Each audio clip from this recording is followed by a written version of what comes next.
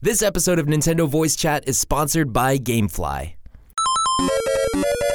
Here we go! Welcome to Nintendo Voice Chat, IGN's Nintendo podcast. My name is Philip Mewson, and today I'm joined by Per Schneider, Philip, Brian Altano, and Casey DeFreitas. Hello? That's fine. Welcome. No catchphrase. That's cool. Great to have you My guys here. catchphrase is not Philip either. Yes, welcome back to NVC live on IGN.com every Thursday at 3 p.m. Pacific, 6 p.m. Eastern Time, where you can watch us first. And then on Fridays, we upload on YouTube at 3 p.m. So make sure you come and check us out on IGN if you want to catch the episode a day early. Nice. Because we have a lot of stuff going on in today's episode. I'm very excited. There's, of course, a ton of Nintendo news to go over. There's a new Picross game coming out. It's going to be the entire show. Which It's a is crazy. 42-minute segment. Yes, we've blocked off 45 minutes just for Picross. So get ready. No, just kidding, of course. Nintendo is back in the news. They've been throwing down the ban hammer, or the legal hammer, I guess I should say. We're getting some new GameCube Switch controllers from Hori. We're going to take a look at that, as well as some new Joy-Cons as well. So that should be pretty interesting. There's some controversy with the Pokemon director's recent interview with Famitsu. A little bit of a misquote, but Casey and I are going to go ahead and run over that for you and hopefully shed some light on it. And then as well as some new game releases, some big ones. One in Europe this week, WarioWare Gold. I'm super excited about it. And then, of course, in the second half of the episode, we have special guests coming from Nicalis to talk about Code Princess EX and Blade Strangers. So make sure you stick around for that. But before we get there, let's go ahead and come back straight to the top of the show and talk about this amazing game that is coming out hopefully soon. Hopefully Monday. We're still trying to figure out if it's a worldwide release or if it's just a Eastern release. I totally weaseled this topic into the run of show. It says Picross 97 times. I'm the only one who cares about Picross. Right? Of all, there's millions of Switches out there. It's like one of the best-selling consoles. There's tons of new games hitting every single week. Picross is it. And then there's I think Picross. you've mentioned Picross Pair every show I've been on with you. Yeah, it's my Monster Hunter. So, yeah. It's So basically the totally same as fine. Monster Hunter. No, it's a great puzzle game with numbers, which means everybody, there was a Bye, Zach. sighting. Bye, Zach. It's a Bigfoot. quick little cameo. But we talked about it a little bit last week about Picross and how I love this game for traveling, and then there hasn't been a new one. And boom, of course, minutes later, Jupiter, the Japanese company that has worked on Zelda, Pokemon, Picross with Nintendo, announced their title coming out only for Japan at that point. But actually, it looks like it's coming out everywhere on August 2nd for just $8.99. Oh, man. Wow. You get That's so many very hours out of that. You have no excuse. You have to buy it. Yes. And I was thinking maybe I have to go back to my 3DS and download Hello Kitty Sanrio Picross to fill the gap. That's true. But now, thank you.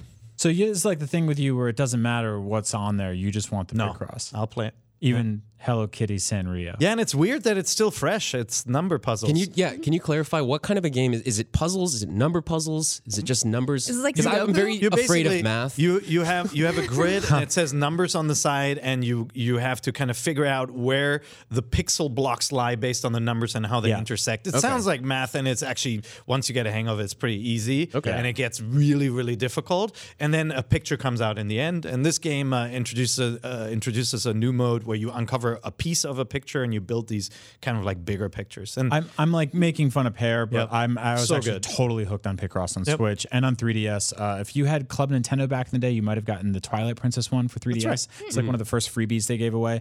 And yeah, you basically have vertical columns and you create this gridded out picture. And this goes all the way back to, I believe, was it the NES? Was one of the first games. Picross really old. Yeah, it's been and around for a long time. it had Nintendo characters originally. What kind of stinks about this one is that it's just sort of generic pictures. So it's like a guy at the beach or like an ostrich or something, which are great in theory. I mean, but ostriches are cool. it's at least the top 5.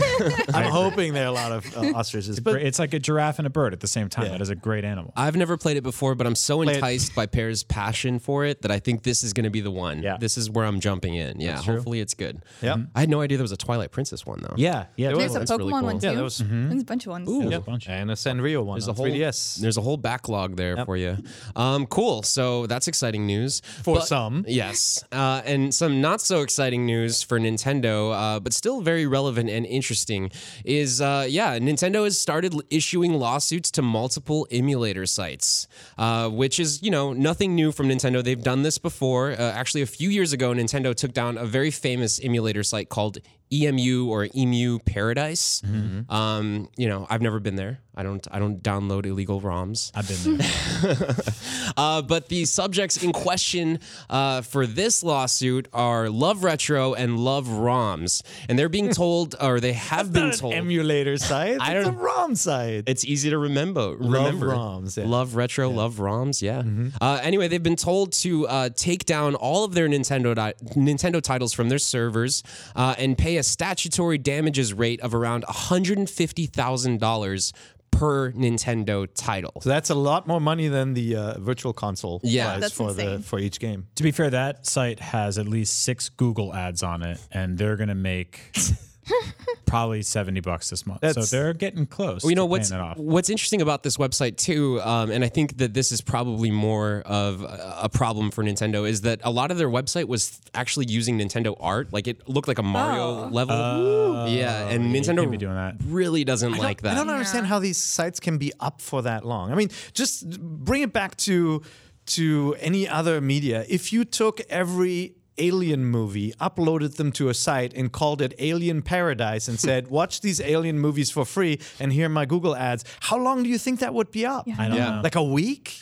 Well, I totally get it. I mean, to play devil's advocate here, there is that sort of justification that you are allowed to own legal backups of your stuff. How you obtain those is sort of nebulous. But it's not entirely true. Yes. That's like saying I own the Alien movie and therefore I can make a copy of it and I can then upload it to a website. Like that's the owning the legal copy thing for backup reasons is this kind of wishy-washy reason. I think the thing here is so if I own a Pokemon game, I can also have it exist on a ROM, and that is legal for me to own on a ROM as long as I also own the Pokemon game. That's how I understood it. So I'm not allowed to distribute it. Do you true, have to create your own ROM though? That's the I think that's what's nebulous about it. Here's the thing: is legality of obtaining the ROM in the first place. You're allowed to rip your games onto a computer, and you're allowed to have them there. But what publishers or developers like Nintendo really don't like is BIOS. Like that's the issue, because you can create your own software to sort of run those games on there. But if you're using BIOS, especially like pieces of Nintendo's code, that's when they get mad. That's when they'll start issuing the DCMAs. It's a gray area. The defense is, yes, I already own this product, therefore I can own a copy. In reality, that is disputed, and that's what the publishers go up against all the time, right? Like they say, you don't need to back up our game because it's secure on the cartridge, and if something happens with the cartridge, you come to us and we talk about fixing it. Like there's no reason for you to create a copy. It's the same with music sheets. Like if you have music sheets that you bought, if you make a photocopy, you can say, well, I'm just making it easier for myself, I don't have to flip through the book.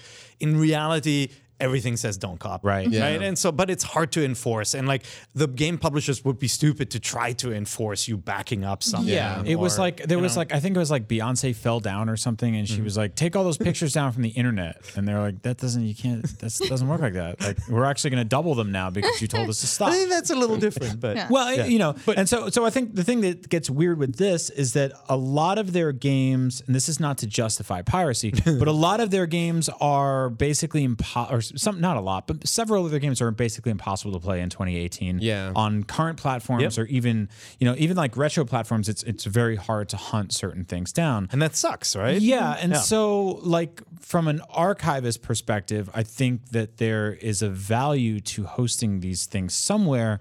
That said, once you start profiting off of them, I can see where legal steps come in. So it's difficult. No, they were totally profiting on them. Both of those websites sites were getting 17 million visitors each month, and they were making ad revenue off of that, through their website ads and stuff. So subsequently, they were both shut down. Both of those sites are not up anymore. It's just happened a couple days Do ago. you think Nintendo will actually continue to pursue them for the $2 million for each trademark infringement? No, I think it was more a scare tactic. Nobody ever. That was like when Okay. like Napster sued like this old lady once for all the CD like the albums, and it was like $25,000 a song. Yeah. She was like, I have no money. No, that's the why I'm saber rattling pirating. part of it, right? Like that's to scare people into, and that's why this is so Shutting it public, is down, so yeah. that everybody knows. Look, I love the concept of preservation. There are a lot of people who are engaged in preservation, trying to back up games so that if they're ever out of print, there's a copy of them, right? Like, that's different though from making that then available for download on a website and serving ads on it. So, wasn't there a controversy about Nintendo putting up a copy of a ROM on Virtual Console? Like, didn't that happen? Where they took a ROM? Yeah. I heard about see that. I what think you're it was. talking about. I think it was a Super Mario Brothers. Yeah. So that this was on the Wii U. So, and I think it was just last year. It was in early 2017. They were having trouble finding the source file of one of their own games. Yeah. So they went to an emulator website, downloaded the Super Mario Brothers or Super Mario World ROM, and then uploaded it to Virtual Console and sold it to all of us. Yeah. Well, I mean, technically they own it; it's theirs, but Yeah. still, it's amazing. That's we why live in that kind of a archivism, world. like Yeah. that's why it's important that there are museums and archives and people who are curating this content. Right. And we've had our friends like Stephen Lin who were on the show. Oh, yeah. That's what they work on, but they're not putting everything up for sale. Yeah. And Exactly. That's the I mean, they're a difference. That is the big non-profit, difference. right? You can argue that Nintendo doesn't suffer damages if something that's out of print and nobody plays is being downloaded, but the No, but I reality mean- is it is their property. Yeah, and the other elephant in the Yeah. room is that Nintendo is not currently selling these games on their platform that is selling millions of units. So, like, you steal something, you shouldn't steal things. I'll say Stealing that. is bad. Stealing is bad. Don't steal. I mean, But if you've bought Super Mario Brothers 72 times in your Right. life, but if like say you want to play a game and you reach for your Switch and it's not there, and you reach for your 3DS and it's not there, and you're like, I tried to be a good person today. Now it's time to steal. at least I tried. It happens. It kind of happens. What if you steal from rich and give to poor players? Is that Like a the Robin same? Hood Yeah, thing? like a ramen hood. Nintendo didn't develop Robin Hood for NES. That was, I think it was a third party. This is probably LJN or one of those.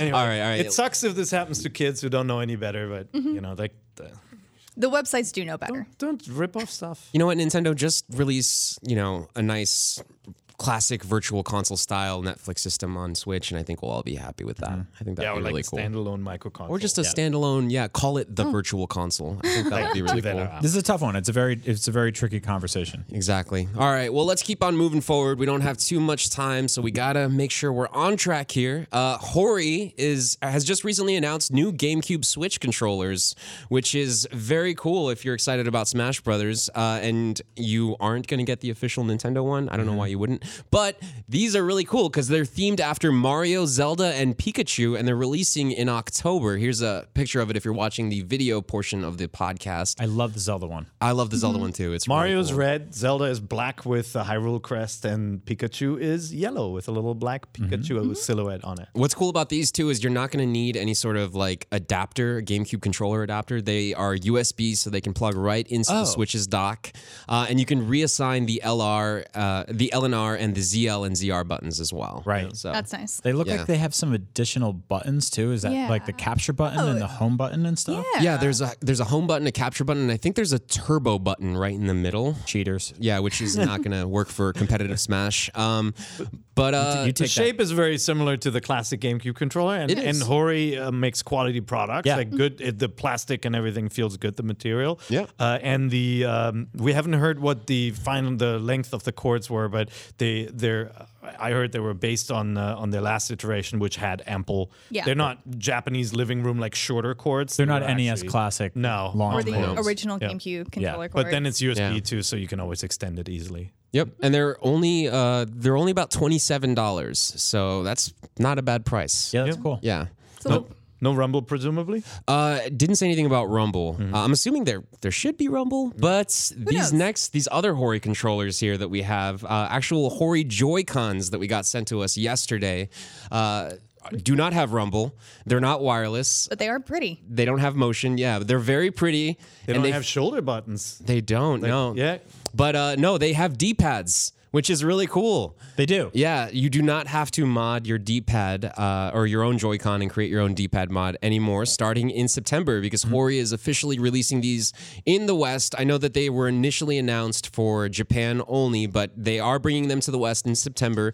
And we've been playing around with them. I think for the most part, we both agree that we like them. We like the way they feel, but we're a little disappointed with, how many features are missing here that are so critical But to they are Switch. like half the price. They budget. Yeah. Yes. Yeah. So I will say, like right out the gate, when I first read about these, they were blue and they were Japanese only, and now I believe the ones coming to America are themed. Are themed after Mario and Zelda, which means that they worked with Nintendo in some capacity. Yeah, I think to they're get these officially a things- license. Yeah, to get them licensed. Yes. Which I find that so strange that Nintendo launched Joy-Cons without D-pads, which, I understand because they want, to have multiplayer that splits off and to have sort of like, symmetrical play when it comes to each person having a controller.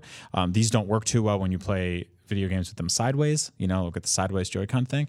But it's really surprising to see them put Mario and Zelda stuff on these. So I'm holding, if you're watching the video now, I'm holding the red one with Mario themed on it. I'm also holding up a white Joy-Con that I modded myself. And I've been playing Dead Cells and a bunch of other 2D platforming games significantly on these. And I spent a bunch of time with both last night to kind of go back and forth between which ones I like. And the result is I loved them both. Yeah. Which kind of sucks to say, but if you don't feel like unscrewing your Joy-Cons and potentially, breaking them or anything like that, you can get these for $25. The difference is you can't get a right one that will match it, which That's so stupid to me. or would drives a lot of people crazy. I totally Right. understand I mean, that. look at it, right? You Even have the- you have a themed Zelda edition left Joy-Con, Yep. and you don't have a matching right one. And the Yeah. and the black or gray on the Zelda Joy-Con doesn't match the gray Yeah. of the regular Nintendo Switch Exactly. Joy-Con either. Yeah. They're also slightly translucent too. Yeah. They're so- missing wireless functionality. They're missing rumble of any kind, not even No HC buttons? rumble. Gyro. And there's no gyro, and there's no shoulder buttons. Well, yeah, because you can't remotely play them at all. Yeah. Yeah. So you can only use these things locked into handheld mode. Yeah. That's it. So these are really for people who have a Pro controller at home that they exclusively Correct. play when docked, and then are only going to be playing a single player game when on the go. It's that's basically if you want to play Luminous. Like I don't like playing Picross. Luminous with the left the D-pad buttons when on the go. Like it doesn't feel right to me, and that game does not support the Yeah. analog stick. Right? I will say that I really like the shoulder buttons on them. They're They're very clicky. clicky. Very clicky. I like everything about the feel and the concept. I don't love it in practice. Yes. Like I think it's confusing to consumers to buy something that And then comes with all these caveats for a Yeah. machine that was designed to be portable and docked. definitely. And then it does eat more battery too, doesn't it? Well, it doesn't have its own dedicated battery, see? so it's actually Yeah. it's eating into the Switch's battery life itself. and it will drain your Switch's battery faster, even when it's in sleep mode, which is weird. I didn't play my Switch at all today. It's 3:00, and currently I started the day with 100%. Didn't play it, just left it in sleep mode. And now I'm at 75%. Okay, you know what? I had noticed that last night too because I looked down at my Switch and Yeah. it was like 33%, and I was like, I've been playing 2D games. So Yeah. it's like it comes with more rules than a pack of gremlins, right? Like you that's really true. got to think about whether you want this. The good news about the D-pad is it is a more traditional kind of like it's like the seesaw construction that you don't get with the modded ones. With the modded ones, you can push down on your D-pad and then it'll hit all buttons at the same time, and that doesn't happen with this. I wonder how many parents are going to go and see these and buy Yep. them without reading all the caveats and bring them home and have their kid be upset that it doesn't work the way all of the other Joy-Cons work. It does on the box say handheld mode only in like a red so circle. at least there's that. Yeah, it's kind of small though. Yeah. It's like shoved off Still in the bad. corner. I feel like it's one of those things like when I worked at a game store, I would have been like, by the way, Yeah. I love horror, you but know. this is trouble. Yeah. Yeah. Yeah. All right. Well, we have a little bit more time here before we're going to jump into the leading games. So let's go ahead and move over to the Pokemon director's controversial quote on catching Pokemon. Now, Casey, I feel like you can probably sum this up a lot faster than I can. So go ahead and take it. So basically, Junichi Masuda from Pokemon, he's been working on the Pokemon game since Red and Blue, had a very long, in-depth interview with Famitsu, which is a Japanese magazine. There's been no official translation, but Nintendo Everything and a few other websites translated it. Right. So one website published an article with the title Junichi Masuda: Capturing Pokemon was too difficult for some players, which is one of the changes in Let's Go, with no context. So people latched on to Masuda said catching Pokemon is too hard and then got really angry about it. It's like, how could he say that? That's not hard. That's so easy. Yeah, and this is the director of the Pokemon series. Yeah, so he's been working on it for a very long time. Right. But if you actually read the entire transcript, if you put it into context, it doesn't sound inflammatory at all. He's comparing that mechanic to the new mechanic in Let's Go, which is, when comparedly, obviously a lot easier. Throwing a Pokeball without having to fight the Pokemon is easier than the classic method. Right. So if you read the whole quote, he said, there was considerable debate within the team concerning the absence of wild Pokemon battles. Up until this point, I had been steadfast in defending the mechanic as the series director. This time, though, I felt like we should try to change things up a bit. Personally, I've always felt that the weakening and capturing mechanic is a bit like fishing, but there are some people that aren't fans of that kind of strategy. To that end, as I mentioned before, I wanted to make these games more enjoyable for a wider audience of fans. As such, we simplified the mechanics. Until now, catching Pokemon has been vaguely reminiscent of fishing, whereas I'd liken the new mechanic to catching bugs with a net. I have to wonder if people will enjoy that sort of straightforward mechanic more so than the previous mechanic. So if you read that in context, he's comparing the two mechanics, and it has been agreed that he did say, like, Per, you read the Japanese, it does say difficult somewhere in there. This particular translation kind of tried to add in nuance. Yeah. I thought he was respectful too with Yeah. his company. He said some people felt this way, right? Yeah. And like Right. he's not trying to excuse it, and he's basically leaving it as, hey, this is what we want to try. Yeah. Which makes sense because they're trying to bring in that Pokemon Go audience, you know, and It's just when separated and that's the only thing included from the entire quote, it sounds a little bit inflammatory, Right. but that's Yeah. not, there's a lot more to that story than just that one sentence. Yeah. I think the real offensive part was at the end when he said, I hate these wretched animals. And I'm only here for the money, which I think it was just really, really mean. But don't quote also- us on that, please. It's not true. You shouldn't say that. Don't source that. Yeah, I'm curious to see how this works out. You know, I enjoyed the capture mechanic in the original games, and I like the kind of like the worry about like, oh, I made the Pokemon faint. You Yeah. say kill, right? Yeah. And like messing up when catching, and like sometimes getting them right down to just having a little bit of HP. Like that was interesting. But I've also played all those games Yeah. before, and so I'm okay with it being different. And I did like the capture mechanic with a Pokeball that I played Yeah. at E3. So Exactly. It was fun. let's And see how it works out. if you hate it, it doesn't matter because there's a core classic game with all the classic mechanics intact coming out in 2019. So There you go. Please be excited. Get hyped. All right, so let's go ahead and jump over to our leading games, and we're going to kick it off with our pick of the week this week. And our pick of the week is Mega Man X Legacy Collection 1.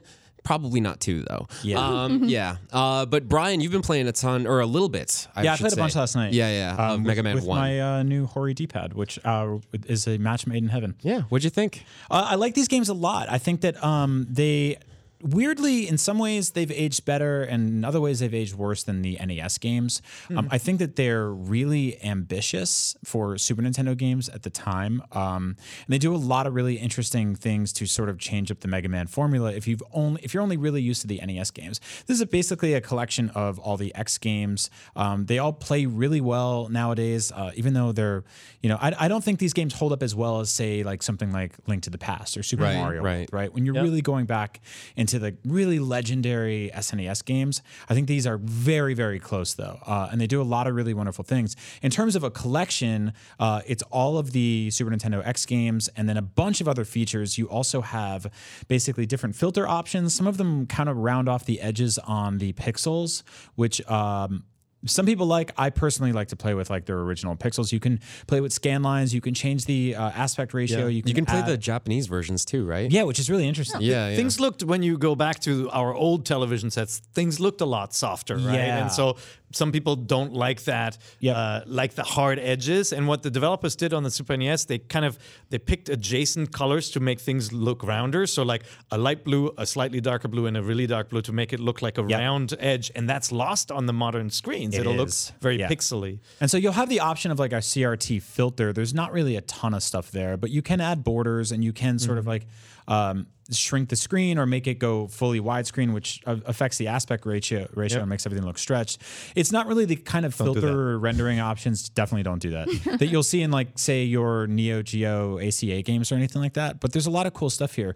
On top of that, if you dig into the menus, there's tons of fantastic sort of digital archivist museum stuff here. I was geeking out last night because there is basically like 70 images and scanned box arts of Mega Man toys and action figures and Japanese capsule toys that were released during the era of the release of these games. So model kits, like snap together kits, just little toys that you find in Japanese vending machines and stuff like that.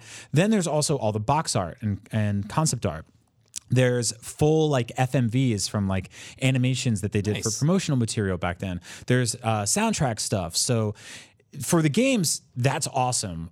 For the museum aspect of it, it's even better. So I think it's like, if you're a Mega Man fan and you really, this was your era of Mega Man, you can't go wrong with this collection. Yep. Very cool. I believe it's $20. Yeah, $20. You can buy them separately, and I think you can buy them together in a physical release. Yeah, so I'm not crazy, and I said this on Podcast Beyond as well. I'm not crazy about the way they've segmented the digital rollouts on these games. They did the same thing with the NES ones, where like 1 through 6 are in one SKU basically, and then like 9 and 10 are in another one, and then they're doing the same with the X games here. And I kind of wish you could just like if Take you them bought all, four, upload just- them to a ROM site. Yeah, just put them all in I Love that's- ROMs and then get sued. That's only, I think, $150 million in damages. That's So fine. no, It's worth it. Totally affordable. totally affordable. All those Google clicks. No, but I wish you could just take them all and just put them in one square. Because right now I have like 4 segmented squares of where all my Mega Man games are. And in lieu of Nintendo actually having folders or anything like that, you know, they're kind of all over the place. It'd be nice to have one home for Mega Man on Switch. Yep. But yeah. Yep. Go buy it. Can't go wrong. Yeah, that's our pick of the week this week. $20 each digitally or $40 if you want to get them together. Highly recommend checking out the first collection. And if you really enjoy that, then grab the second one. We have reviews on both of those as well. So I'll make sure to drop links in the description down below. So make sure you check that out. But another game that I think Casey and I probably are the only ones who've played it so far. WarioWare Gold, baby. It is out now in Europe, releasing first in Europe and then out August 3rd in everywhere else, I believe. But yeah, it's amazing. We have another 3DS game, and this one's really good. It's really, really fun. I'm having such a blast with it. It's essentially an amazing nostalgic trip through the entire history of Nintendo, essentially, through micro games. And of course, you know, they're very different than what the actual games were. Like that was Excite Bike if you're watching the video portion of the podcast, but it's the WarioWare that we all know and love with over 300 micro games. Some of them are returning, so you might have played a little bit of them from like WarioWare But Twisted. they've all been like remade essentially. So they Right, new graphics, new sound effects. There's a wow. Wind Waker mini game. There's Isn't a that Wind amazing? Waker one? Yeah, I know. yeah. So Wind Waker is on 3DS for 5 seconds. so this is, I believe, the character that we're seeing right now is 9 Volt. Yeah. Oh, No, this is a 18 different volt. one. So before with the Wind Waker, that was 9 Volt. But anyway, there's a new character called 5 Volt. Right, Who there's- is who is 9 Volt's mom. Exactly. Who has a bunch of new Sunshine, nostalgic Nintendo. Look at Brian's face right now. No, He's like blowing up. I don't know why. at his Wii oh my menu. god! Yeah. This is awesome. That's what I'm So talking about. I'm weirdly probably the biggest WarioWare fan in the office. Like I'm crazy for these Because games. Lily is not here today. But Yeah, that's true. I've almost 100%ed all of these games, and for some stupid reason, because I'm a stubborn idiot, and I put my 3DS like in a drawer somewhere, I kind of like stopped tracking this one, and then I looked up the other day, Same. and I was like, oh, it's here. Yeah. There's a new WarioWare game, and now I have to go charge my 3DS and play it. And you can hear WarioWare talk. He actually has voiceover. He gives you all of the instructions and all the tutorials. That's and weird. They're Is it really scary? funny. No, it's hilarious. Oh my God. Is it Charles Martinet? It actually works. I don't think it's Charles, no, but it's really good. All of the cutscenes in this game are fully voiced over, so all the characters have voices. Okay. So you And kind of have to play with headphones. yeah, you totally should if you're playing it. God. Is there 3D stuff? No, there's no 3D stuff, Interesting. unfortunately. There is amiibo support, which is really interesting. I haven't had a chance to mess around too much with that. I don't think it's anything major, but it's, just more fan service. This is a boss level. You play the entire first level of Super Mario Bros. Like that. Just in a weird, man. rotating. That's so cool. WarioWare Twisted, I believe. Yeah. Twisted. It's very cool. It's basically just a big mega collection of some of the best WarioWare games ever, right? And then Essentially. and a ton of new stuff. Yeah. So uses the gyro. Yeah, it uses the gyro And the touchscreen. and the touchscreen, and then also buttons. So there's like 3 separate sections. You don't they don't mix and match. You Yeah. just pick a character, Rainbow Road. and it'll stay with And there either are the also touchscreen or the buttons. But Some speaking microphone yeah. games. Speaking of those cutscenes, every single cutscene in the game you can actually redub with your own voice. Which Casey and I had a lot of fun doing because when we went to go play this a couple weeks ago at Nintendo, we dubbed over a rap battle. So Casey and I had a rap battle was in awful. WarioWare. Pushmo. Yeah, and I'll never let that footage out to the public. It's dying It's with probably me. deleted. We'll find it. It's horrible. I'll find But it. it's a lot of fun. It's very silly. It's such a silly, crazy, insane game, but I love everything about it, and I highly, highly recommend it. There's never been a better reason to bust out your 3DS. was totally off my radar. Yeah. I kind of forgot that it was coming out. Same, man. I feel guilty do about want it that. on Switch, but I'll bust out the 3DS. So, and I want to say, like kind of how we decided with Sushi Strikers. This game is just, I feel like it feels better on the 3DS than it would on the Switch. Having such a big screen to try and do those micro games with the touch, Yeah. that sounds miserable to me, and sounds like it would make the game significantly more difficult as well. And the Switch doesn't come with a stylus, and some of the mini games kind of need that preciseness that the stylus gives you. And Yeah, I don't think they'd we'll get have a to Switch adjust. port. They'd have Yeah, to they would rewrite have it to for change Switch to be things. different. Yeah. Yeah, It would so, have to be a touch-only game on Switch, I believe. Yeah, Because it's and- weird with the Joy-Cons. Or non-touch. And I mean, Like I could just see them coming traditional out. gyro and stuff. They came out with WarioWare games on the Wii U and the Wii, and made it for those systems specifically. So Yeah. I can definitely see a WarioWare game coming out for Switch, made for Switch, that works really well. But I'm kind of glad they didn't split it like they did before, because I feel like the experience would be better on the 3DS than them trying to port it over. Right. Man, yeah, I totally gotta play this game. I don't know why I forgot about it or just here. stopped tracking it, but Yep. I'm all in. Yep. All right. Well, this is a great place to take a quick break and swap in our guests coming in from Nicalis. We're going to talk more about Code Princess EX and Blade Strangers. So stick around. We'll be back in 5 minutes. This episode of Nintendo Voice Chat is sponsored by GameFly, the best way to buy and rent your favorite games. GameFly.com gives you access to 9,000 titles, which are mailed directly to your door. For one monthly fee, you can play the latest and greatest games for as long as you want with no late fees or due dates, ever. When you get tired of a game, all you have to do is mail it back and they'll send you the next title on your list. That means you can get Mario Odyssey, collect all 999 Power Moons, visit Peach in every kingdom, and place an impossible-to-find Luigi balloon before swapping games. It is awesome. And now, GameFly is offering movie rentals as well. Today, every Nintendo Voice Chat listener gets access to a free premium 30-day trial by going to gamefly.com/voicechat. That premium trial lets you rent 2 titles at the same time, and you get it by going to gamefly.com/voicechat. That's gamefly.com/voicechat. Check it out. And welcome back to part 2 of Nintendo Voice Chat, where we are joined by, oh man, here we go, Toshinobu Kondo. That was good. That was And- good. I'm Nice to meet sorry. you. Nice to meet you. I have the worst pronunciation with names ever. And Rico Trask. Nice to meet Thank you. you so much for joining us. You're here to talk to us a little bit about Code Princess EX and Blade Strangers, 2 games that you are both working on. That's right. Very, very exciting. So we've prepared a couple questions. We'd like to go through them with you. Now, Code Princess is releasing on July 31st. It's coming to Nintendo Switch. It was originally originally on 3DS, right? That's correct. Yes. Cool. So I'd love to hear more about what it's like porting games to Nintendo Switch from 3DS specifically. And was it easier than you would expected, or is there anything that you didn't expect going into it?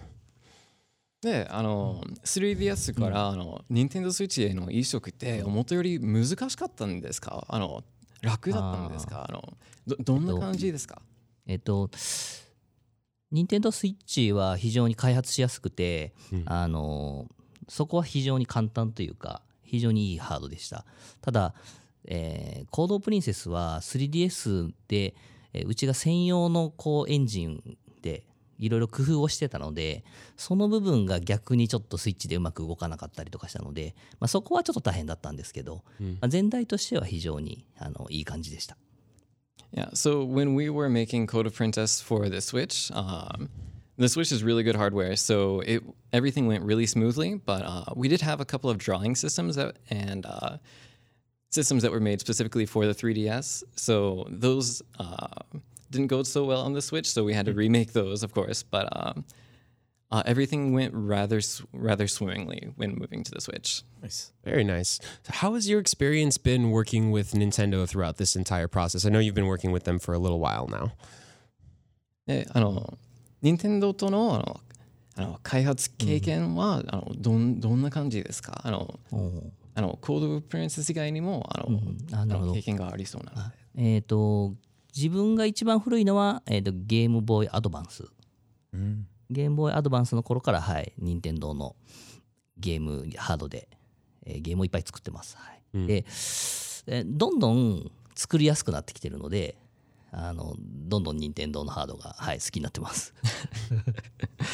So for me in particular, the oldest Nintendo hardware that I've worked with would be the Game Boy Advance. And from then on, I think things have gotten so much easier over the years to work with. So it's a pleasure to be able to work on the Switch. For some background on Mr. Kondo, you obviously have been working in game development, but before that you were known for your illustration work, right? And so some of your characters ended up on the Super Famicom as well, right?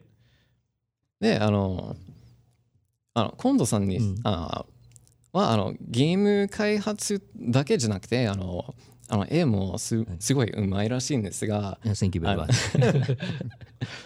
それでゲームが有名だけじゃなくて絵も有名そうなのでスーパーファミコンでもゲームに出てるんでしょうか？そうですね。自分は、スタジオ最前線っていう会社を作ってゲームを作ってるんですが、自分個人としてはイラストレーターとかデザイナーで活躍をしててもう30年やってて、なのでその最初の頃にスーパーファミコンで海原川瀬とかっていう、ゲームの、キャラクターデザインをしたりとか、そういう古くから、ゲームに関わってます。So with actual Studio Saizen Sen, our earliest Nintendo game would be on the GBA, but before that I was also Mr. Kondo-san was also making illustrations that did end up in games like Umihara Kawase on the Super Famicom. Yeah. And he's been doing that for 30 years now. Jesus, yeah. Wow. So it sounds like you encountered Nintendo pretty early on, but it's pretty amazing for anybody to work in games for 30 years. You guys are in Tokyo, right? You're not in Kyoto? Where's your studio? スタジオ最前線って東京ですか？京都とかじゃなくて。大体東京です。埼玉っていうところなんですけど。So not exactly Tokyo, but very close. We're in Saitama, which is... It's boring, Tokyo. Tokyo metropolitan area. I've been there. So it's not like you can just walk over to Nintendo and say, hey, we need some help with the hardware or anything. So the beat 'em up genre was incredibly popular in the 90s. And, it's still a pretty popular genre amongst niche audiences these days. So why make a game in this genre now? ベルトスクローラーっていうジャンルが90年代では非常に人気があったんですが、それから人気はちょっとどんどん減ってきてなんでいざっていう時にベルトスクローラーを作ろうと思いました。はい、そのコードプリンセスは 3DS で発売した後、Steam でずっと発売してたんですけど、Steam の時にかなりアップグレードをして、でそのユーザーからのそのフィードバックというものを受けてどんどんアップグレードしてたんですけど、ちょっとまだやりきれてない、いろんな声をたくさんまだそのストックがあって、でそういう時にブレードストレンジャーズでまたソランジとかが出るので、これはコードプリンセスちょっと注目されるかもなというところで、今までのやりきれなかったことを全部入れた、その完璧なものをちょっと出したいなと思って、ちょっと、最近あんまりベルトスクロールあれですけど、もう出したいっていうそういう思いで、作りました。So Code of Princess originally came out for the 3DS, and it did eventually have a Steam version as well. And even with those two versions, we still felt that there was a lot of things that we haven't perfected about the game. We haven't finished it yet. And so while we were still thinking this, we started development on a game called Blade Strangers. And Blade Strangers has a character called Solange that's pretty much in the lead. And since Solange is the main character of Code of Princess, we got to thinking, well, why don't we use this opportunity to make the best version of Code of Princess? And we took this opportunity, and even though belt scrollers may not be the most popular genre right now, they may beat 'em ups. We wanted to make one.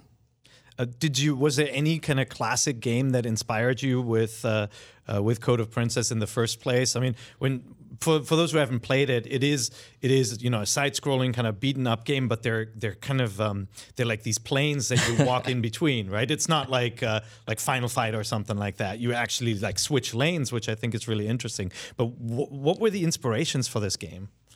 コード・オブ・プリンセスって特別に影響になったゲームとかありますか？もっとちょっと詳しく言ったらレールシステムが入ってて、普通に左左右の動きだけじゃなくてレールは変えることは割と大事なんで、それで何か影響ありましたか？自分以外のスタッフが結構ガーディアンヒーローズっていうゲームを作ったスタッフだったので、いろんな意味で影響があったのかなと思います。自分自身はファイナルファイトとかゼロチームとか、ちょっとアメリカの人は知らないと思うんですけど、グルメ戦隊バラ野郎とかそういうちょっと日本でもかなりマニアックなベルトスクロールが好きなんですけど。So, with the exception of Mr. Kondo-san, a lot of the staff for Code of Princess had originally worked on Guardian Heroes in the past, and naturally that would lead into influences on Code of Princess. And for Kondo-san in particular, a couple of his favorite beat-em-ups would be Final Fight, or this one might not be, I think this one was only released in Japan, but Gurume Sentai Barayaro, or do you know Cho Aniki? Yes, yeah. I believe it was made by the same people as that. Oh, I see. Really, I was thinking, is that a Banpresto game, or it's a while ago? Jeez, it's really crazy. Yeah, and that and Zero Team, which is also super fun. Yeah. So Google Cho Aniki if you want to see weird. Definitely. Anyway, super hardcore, awesome games. Very cool. So you'd mentioned that Solange is also one of the leading characters in Blade Strangers as well. And she's, of course, the lead character in Code of Princess EX. Now, it's very hard to look at Solange and not acknowledge her lovely, provocative outfit that she's wearing. And I'm just curious, did Nintendo have any issues with what she was wearing? Or were they just, go for it, do your thing? What was their sort of reaction to her?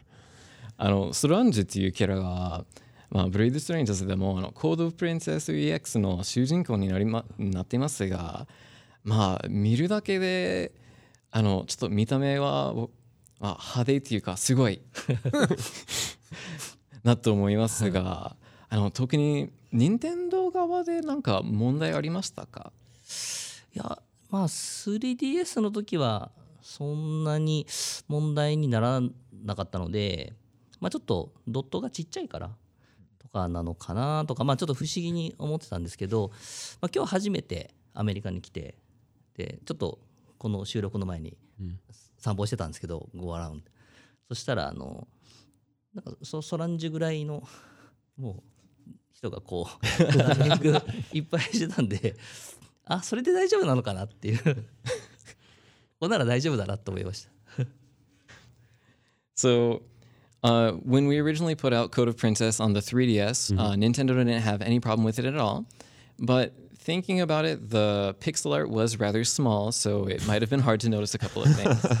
But so we had a little bit of worries, like, is this really going to be okay? And today, Kondo-san is coming to America for the first time and coming to San Francisco for the first time. And on the way to the office here, there were a few people jogging in about the same outfit that Solange was wearing. So, Well, welcome to San Francisco. Yes. so if it's here, then it's got to be okay. Yeah, well, Nintendo has changed a lot over the years. I mean, if you remember, and Japan and US have always been very different. You know, if you go back and look at the Fire Emblem series, Japan versus the US. In the US, Nintendo was famous, of course, for censoring Mortal Kombat and replacing blood with sweat and all of that. Yeah. But it seems like they've changed a lot, huh? Yeah, they're adapting to the new age, it seems like. So Blade Strangers, if you're not aware, it comes out next month, August 28th, and it's sort of like an epic crossover game that features like a ton of really popular indie game characters like Isaac from Binding of Isaac, and Shovel Knight is in it as well. The guy from Gunvolt, is in it. So what was it? What was the process like accumulating all of these characters, like reaching out to other developers? Did you find that they were mostly like interested in giving you their character, their IP to work with for the game? ブレイドストレンジャーズってすごいいろいろなゲームのキャラが入ってるので、アイザックだったりシャブルナイトやガンボルトも入ってるんで、他の会社との相談っていうか、どうやってこのキャラとかどうやって撮ったんですか？どんな感じでしたか？なるほど。僕の会社はもうなんか張り切ってこのキャラ使ってくださいみたいな感じでしたか？そうですね。ゲームがやっぱ自分もすごいゲームが好きで、このブレードストレンジャーズを作ってて、でやっぱなんですかね、こう参加してくれるその人たち、会社の人たちっていうのはやっぱりそのゲーム好きなんだなっていう、そのゲームが好きな人たちっていうのがこうなんですかね、キャラクターが集まってきたっていう感じはあって、そういうやっぱりゲームが好きな気持ちっていうのが非常につなげてくれたかなっていうのと、あとやっぱりその一番最初は最前線だけでスタートしたんですけど、ニカリスと一緒に始めたっていうことによって、それによってそのバーッとこういろんなそのコネクションというか世界が広がったので、それで本当にどんどんキャラクターが集まってきて、もうなんか本当に考えられないようなキャラクターが集合した、ゲームになって嬉しいです。